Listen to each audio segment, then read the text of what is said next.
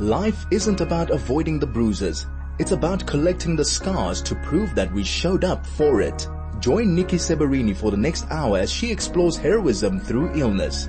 There is a warrior inside each of us. This is Lifelinks with the DL Link. Lifelinks is a funding initiative of the DL Link. Not only are we talking about breast cancer, but I'm very excited about the way our next guest has broken things down for all of us to understand a lot, because there's so much jargon, and we talk about treatments and we talk about processes, and Dr. Justus Apffelstaedt really has broken it down well, and we're going to be going through that, looking at all the stages. So I'd like to welcome Dr. Justus Apffelstaedt onto the show.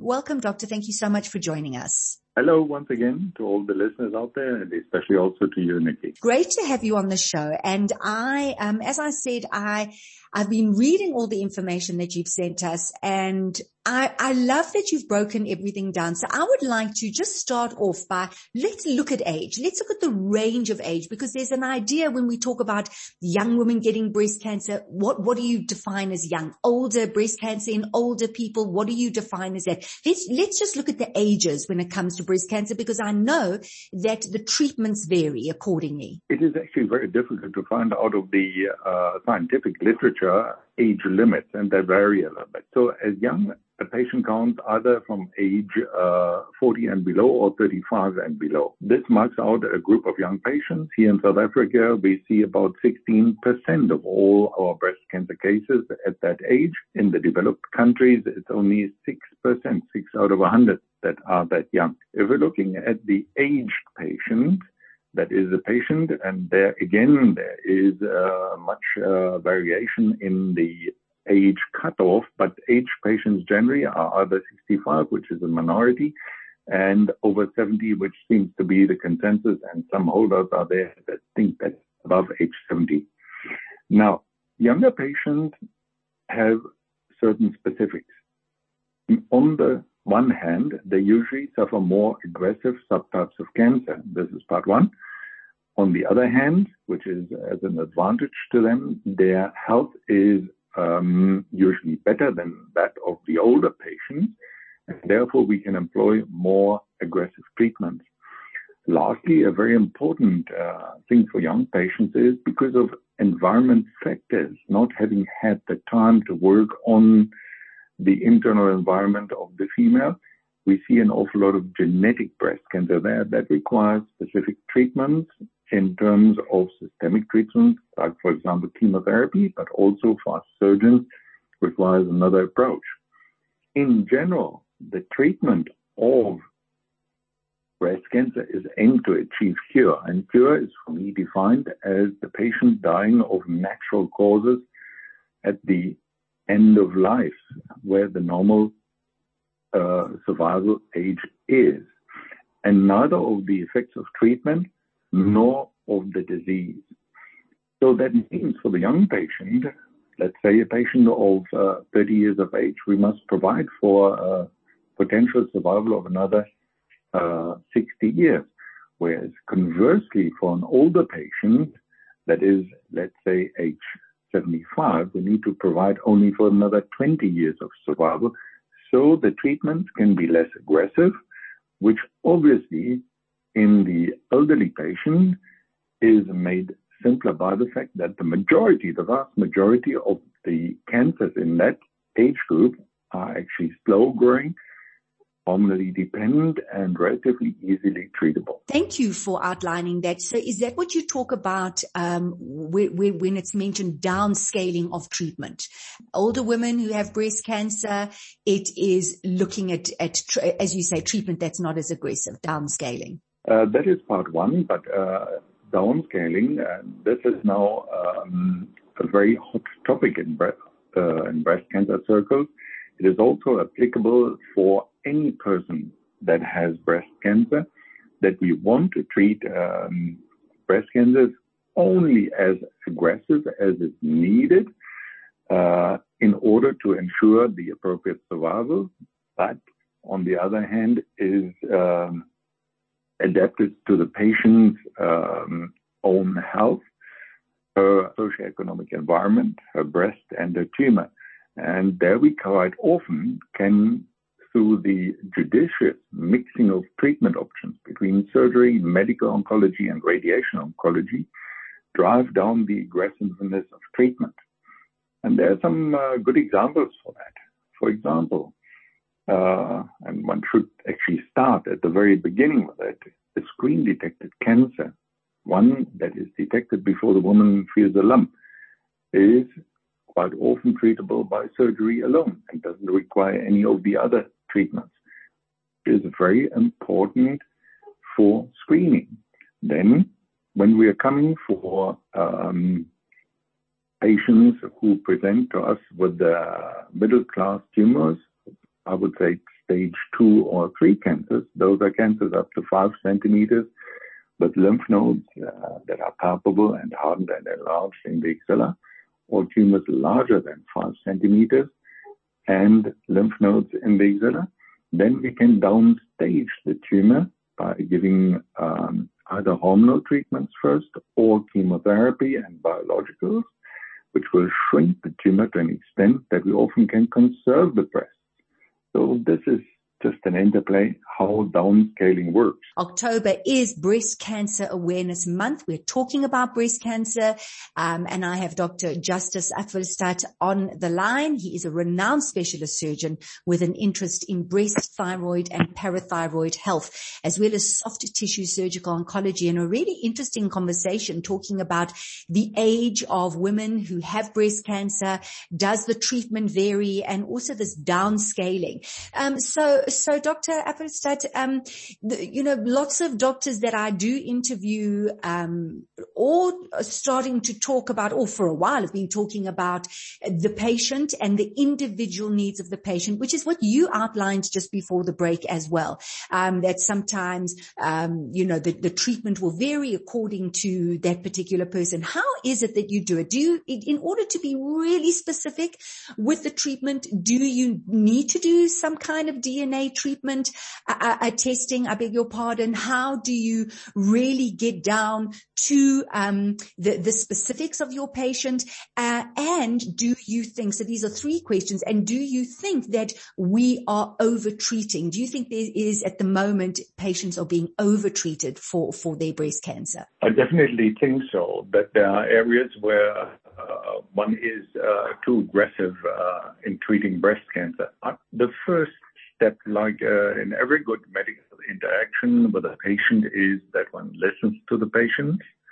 What are their expectations? What is their level of knowledge about the disease? And what is their stage in life? And I like to talk to patients a lot. The second part is one must define the tumor as such. What kind of tumor are we dealing with? There are 4 types of tumor, breast cancer, and they all require different treatments. And just to give you an example, there is a breast subtype that is actually very common, the so-called luminal A types of cancer, where you can throw chemotherapy at these cancers and the cancers will not budge. It has no effect. One must identify these. One must know about these types of cancer that one administers the appropriate treatment. And lastly, then we look at the staging of the cancer. How far is the tumor? And that means, has the patient a good chance of cure, or is the patient a so-called unfortunate palliative patient where we will not achieve cure?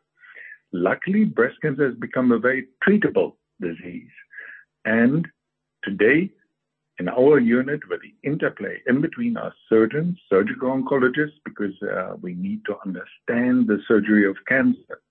And it's my personal opinion that the cancer surgery does not belong anymore in this realm of a general surgeon who does an appendix or does a gallbladder and then does also a cancer surgery. It belongs into the realm of the surgical oncologist who sees an awful lot of these cases. Likewise, for the radiation oncologist, the interplay must also be there. And last but not least, the medical oncologist, and to top it all off, the plastic surgeon. Because at the end of the treatment, there should be a patient with breast cancer that conforms to a normal physical appearance that is female and is cured of the cancer. Then we have achieved our goal. And we can achieve this only if these four specialties, plastic surgery, medical, radiation, and surgical oncology, work together in one team, and where the one team member can explain to the other team member what are the influences of their different treatments upon each other, and make a treatment plan for the patient. Makes perfect sense to have a team working with a specific patient, doctor. So how realistic is it? Is it, because I don't know, so if you go to a particular doctor, does he work with a group of surgical oncologists, radiation oncologists, medical oncologists, et cetera, et cetera? So do you have specific teams? How would it be if as a patient you brought in, different doctors that maybe aren't part of a former team? How does that normally play out? It is so that in South Africa and the big cities, you get what we call multidisciplinary treatment teams, and patients can find out easily about those. And for example, I've been part of the multidisciplinary treatment team at the University of Stellenbosch for about 25 years, and we have set up a similar treatment team in the private sector, where we come together as a surgical part, a medical and radiation part, and a plastic surgical specialist, and then discuss the cases together with the patient to see what would be the patient's expectation of our treatment. What can she, how can we achieve cure while also achieving an aesthetically pleasing result? And that is actually very rewarding, because it allows us, it, number one, gives the patient the experience of being treated by a team and not being sent from pillar to post, and everybody does a little bit of this and a little bit of that. Yeah. But the patient knows right from step to step of the treatment who will be looking after her. And that is very rewarding for us as doctors, and I think it's very reassuring for the patient. One last question. We spent time a few weeks ago talking about genetic testing and how you can pick up certain things in your body and really be specific about your lifestyle and how to avoid or have early detection, et cetera, et cetera. But I know that there's also genetic testing that's used in terms of creating custom breast cancer treatments. Is that something that you would recommend if a patient is diagnosed with breast cancer, that you would then send them for genetic testing so that once again you can be very specific with this patient? Thank you very much for asking these questions. And yes, we can do that.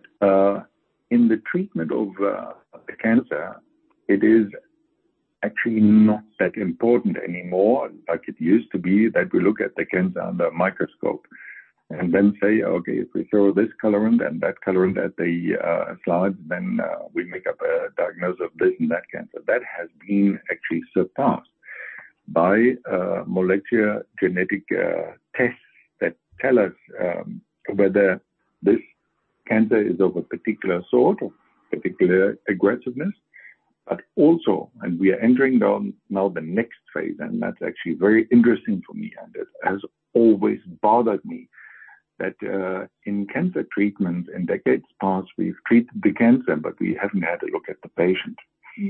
And to give you an example now that is actually quite interesting, if we have a patient who has a hormonally dependent tumor that depends on estrogen, there's an agent called tamoxifen. And if you look at the tumor and say this is a tumor that expresses estrogen receptors on the cell surface in the tumor, that's why we must treat with tamoxifen. But tamoxifen as such is inactive.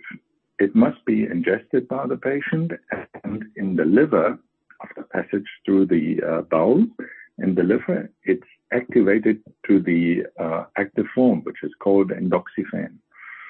And there's a certain number of patients that express a gene that makes this activating process inefficient. So while you're giving the patient the appropriate medicine for the cancer, it's not the appropriate treatment for the patient. And we're going to see more and more of that.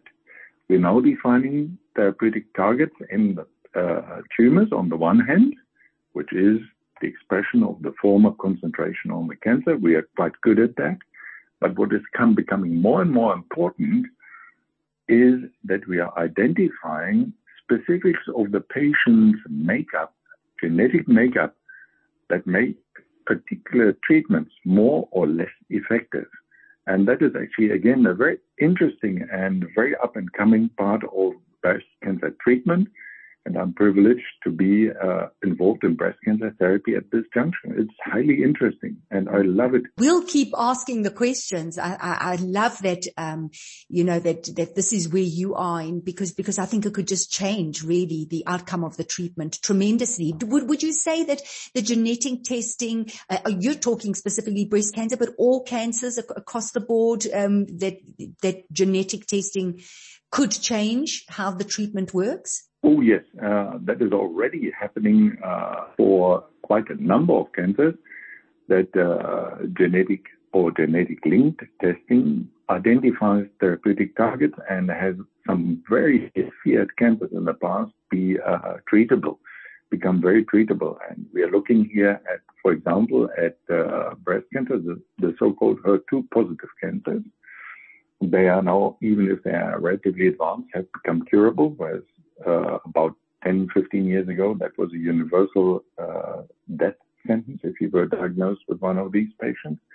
If we're looking at malignant melanoma, which is a feared black skin cancer, it also has become very treatable. And so more and more of these, what we call biological treatments, or also called targeted treatment, become available. And it's a very exciting time to be in cancer treatment. Well, Doctor, I thank you so much for joining us, for sharing your knowledge, explaining it so carefully. I'm very excited and certainly watching very closely using this genetic testing. And as you say, it is an exciting time, and please God, that means it'll manifest in very specific treatments and outstanding outcomes. So thank you very much for joining us. It's been a joy having you on the show. Thank you very much for having me, and I wish all the listeners a cancer-free life.